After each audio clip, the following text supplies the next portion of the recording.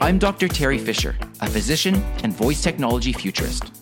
Voice First technology is rapidly becoming the operating system of our lives, and it will completely revolutionize the way we experience healthcare. Let's talk voice. Voice First Health. The future of health is voice. Hello and welcome to episode number 26 of Voice First Health. It's an absolute pleasure to have you with me today. It's Terry here, and today I am at HIMSS 2019, the major technology and healthcare conference that is taking place in Orlando, Florida. I've had the opportunity to meet a number of people here, and in fact, I am broadcasting live a number of podcast episodes as I meet leaders in the fields of healthcare and technology. What you're listening to now is a produced recording of one of the live interviews that I had. This one was with Dr. Chris Landon. He is a remarkable person, and he has quite the CV. Let me tell you just a little bit about him, and then he will introduce himself as well when he comes on here. He is a clinical assistant professor of family practice and pediatrics at the University of California in Los Angeles. He also is one of the pioneers when it comes to developing a device that is used in pediatric pulmonary medicine. He has numerous other accolades and various other qualifications, too many, quite frankly, to list here on the podcast. But you'll hear when he comes on here that he has a number of ways that you can stay in touch with what he is doing, a TV show that's produced and available on YouTube. He has his own podcast, and he is involved in all types of various endeavors. So without any further ado, I'd like to play for you now the recording of what was done live on the first day of the HIMSS conference. Hello, and welcome to this episode of Voice First Health. This is Terry Fisher here live from HIMSS 2019 in Orlando. And I have a guest with me today, Dr. Chris Landon. And he's got his name tag on right there, so I won't make a mistake with his name. Chris, it's great to have you on. Maybe I can get you to introduce yourself and tell us a little bit about why you're here. Well, I'm a pediatric pulmonologist by trade, and about 5 years or so ago, someone I was dealing with who's a little Aspergery was supposed to give a lecture. We were working on a med platform integrating devices, Internet of Things, and at the last minute he freaked out that he'd have to be in front of people. So he called me up, and I gave a lecture, and people saw me lecture and said, "Hey, you should come back." So I have a television show called Get Moving TV. It's up on YouTube, GETMOVING TV, since you can't read the lower thirds as they go across your radio screen. And on there we've done probably 200 or so episodes with technology around in my county, which is a little rural county in California. We have a view of the ocean, but it's an agricultural county. But there's a lot that goes on there and that people just don't know about, I'm sure, as it is in Canada, where you have all these hidden people. So when I come here, it's to learn about people who are here, like the head of Microsoft HoloLens, like the head of Intuitive, so with integrating the Da Vinci surgical robot. So the people that I meet here really lead to other projects. In Ventura County, we're trying to build up an innovation center, which we had aerospace industry when I was at this a long time ago, and lots of companies would fall out of the aerospace industry. And when that disappeared, a lot of the ecosystem for software and hardware and writing grants disappeared. So try to build that back up. This gets me boxes full of cards of people and trying to say that, there's California sunshine. As Canada, I'm not sure if you know what that's like, but it was 82 degrees when I left, so if we're not on fire or being shot at, it's a pretty good place to live. That's fantastic. And so you say you've been here for a number of years. Do you know how many years you've been at this conference? This is probably my fifth year. After the first year just giving a lecture, I've come back to moderate sessions. I just gave a fireside chat just based on what I've been at since 1969, which is when I first moved a chest X-ray from Alaska to Stanford Artificial Intelligence Center, 2 kilobytes per second at a time. So when he's starting about 5 gigabytes per second, it was very painful, taking each little pixel and then letting it know what the pixels around it were, which is what everybody takes for granted now as JPEG. And then I worked with Sorensen around QuickTime because his daughter was deaf. And when she would go into an emergency room, she really needed someone to help her to translate, and someone who knew sign language. And so we worked on a QCIF, on a integrated circuit that was able to squish video down. Now this is on your phone now. And we have projects in Uganda, Rwanda, American Samoa, to really bring the world is a much smaller place now. So when I come here, which is, I guess, is probably my 5th year, is to give out awards and moderate and so forth. So as you can see from the podcast, I have gray hair at this point. Anyway, so that's been coming for a while. That's fantastic, and it sounds like you've certainly had great opportunities to get involved in different types of technology. What are you most excited about now going forward in terms of technologies in healthcare? Really, the way I've been trying to put it together since I've been at this for 40 plus years is what I call Gecko. And that is, it's the story of the 3 blind men and the elephant. Oh, no, it's like a snake. No, it's like a tree trunk. No, it's like a wall. And that elephant has to be put together. So rather than elephant, I'm using an acronym Gecko so that I can remember it. And that's gamification. So really, to learn things, people will watch something for 1 minute or 3 minutes when I have a podcast channel. And when we do that, I find around 3 minutes and 12 seconds in, people stop listening. Okay, with my television show, which I also put up on podcast too, my 8 minutes and 12 seconds seems to be about where most people stop. So now that's what I do. I edit towards 3 minutes and 8 minutes. So that's a micro-learning environment. But people also depend on the leaderboard. So, I want to give you. So when I was teaching, I had a grant from CMS Innovations for $4 million, trying to get my doctors to be on the same page with education about chronic obstructive pulmonary disease. I made a great 1-hour video. I gave grand rounds. Retired physician showed up. Made the video. Nobody watched it. Put it into 10-minute segments. I got 30 people to watch it. And then when I told them there was cat videos every 3 minutes, I got another 80 people to watch it. I didn't put cat videos in, but that's really, that's what people want. They want the cat video. So I've learned that micro-learning is all about 1 to 3 minute intervals, that they need some kind of reward.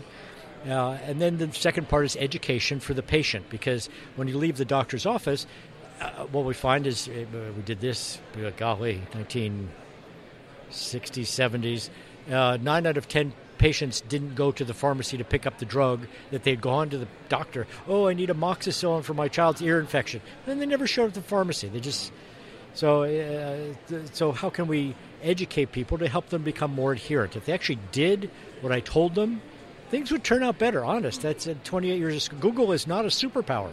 Honest, schooling seems to help. Then the next is communication, and that is, do you text your doctor? Do you do this by video chat?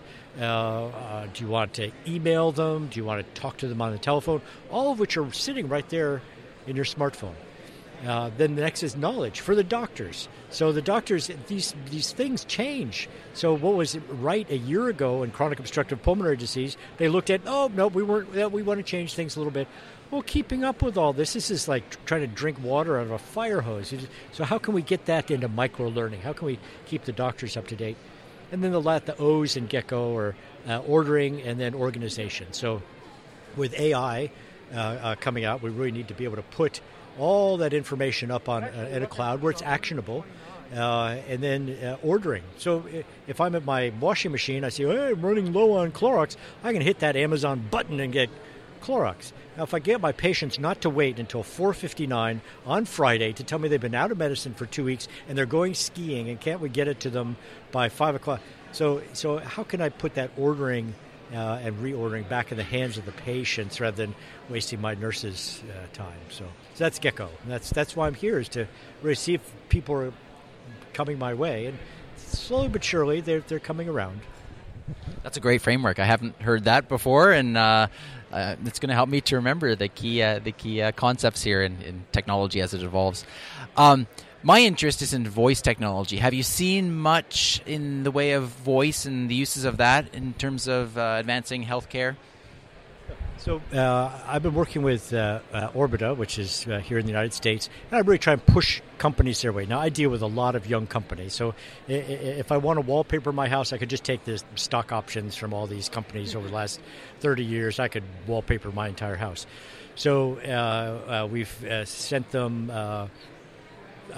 being able to breathe or say a short sentence into a phone and predict whether there's congestive heart failure or a COPD. Well, those companies run out once you're out of that seed funding from Ireland or Israel or Canada, these projects tend to fall apart. We call that pilotitis. The pilot project just might have been successful, but it needed another 400 or 4,000 people to do it. So that's one. We have bilingual education problems, and I know in your provinces you have other languages. For me, it's Mixteco. In Mixteco, there's no written language, and it's a very phonetic language, which doesn't translate into Spanish. If you're I go, I don't know how to say that, and I've sent people down to Mexico to try and learn it, and the only word they seem to learn is, how do I get to the nearest bar? And they learn that in Mixteco, and there's boom. That's about it after 2 weeks of immersion. So being able to deliver language to people who are illiterate, who cannot read, is very important to me. Right now, we're dealing with an opioid use disorder problem worldwide, but certainly in the United States, and so that's I have my own little thing, and that is. Hey, he has fixed and dilated pupils. He's breathing shallow. He looks blue.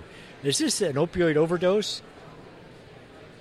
Oh, well, if I call the police, will I be arrested and put in jail myself? So the problem is that, as you know, you have to pick out all those other words that they might be saying. They may not say that exact thing, and so going through that. The other is newborns with cystic fibrosis, which is a disease which we can detect at birth.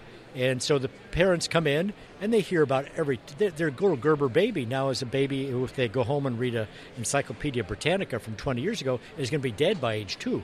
And so they don't hear anything I have to say. So I really need to have something at home that responds to their questions. Is my baby going to die? Why does this poop look like it has cottage cheese in it? What do I do when he coughs? So something where I can really pick out, forgetting what are the words for those other phrases that people come up with? There's a very specific voice. Anyway, for figuring those out and putting together the patient focus groups so that I know what the alternative terms are to make sure that my Alexa or whoever, you're an Alexa family, so uses that. So that's where I see it, is in same thing, gamification, education, communication, knowledge, organization, ordering. Alexa, I'm out of antibiotics. Good, you haven't had to call my nurse. I'm so happy. So, I think we'll see that moving. And then for my nurse, who's busy typing away and transposing a weight from 81 kilos to 18 kilos, which, oh my God, Dr. Lena is skinny pay, that she can just talk those out. So, no, that's great. And your own uses? And my own uses. Well, I'm personally very excited about how it's going to take pressure off the healthcare system and decentralize the healthcare and bring the healthcare into the home and allow for personal healthcare through your healthcare provider, in quotes, or surrogate through the AI voice assistant, and how that's going to affect the pressures, particularly in Canada, where there's wait times that are just beyond imaginable. So that's great. And your framework of Gecko, I mean, you can apply that to the voice technology as well. And so I think that's fantastic. Well, thanks so much for sharing some of your thoughts. Why don't you take the opportunity and let the listeners know where they can learn more about what you're doing and some links that would be useful for them to know about. Probably the best is to go to YouTube, Get Moving TV, TDC Labs and Studio.com will get you my WordPress pages. Podbean is where I keep the podcasts. And then LandonPediatricFoundation.org will get you to our international global health things. I'm pretty sure it's TDC Labs and Studio is the podcast too. I'd have to look it up though. No worries. Well, you've given enough links there that I'm sure people could track you down if they needed to and wanted to. Thanks so much again for taking the time on the podcast. I really appreciate it. Thank you, Terry. Well, I hope you enjoyed that interview with Dr. Landon. He is just one of the incredible people that I have met here so far, and it's only the first day of this conference. So I look forward to bringing you more and more of these types of interviews over the next little while. This will be the beginning of a series of interviews with these leaders in the technology and healthcare and voice first space that have been recorded here at HIMSS. As usual, I will have the links to everything that Dr. Landon was talking about on the show notes page, and you can access that at voicefirsthealth.com/26. So until next time, enjoy. Please feel free to share out this podcast. If you know somebody that might be interested in healthcare and voice technology, then the biggest compliment that you can give me for the podcast, of course, is sharing it out. Thanks so much. Check out the show notes at voicefirsthealth.com/26, and make sure to check out all of Dr. Chris Landon's resources as well. Take care. Have a great week.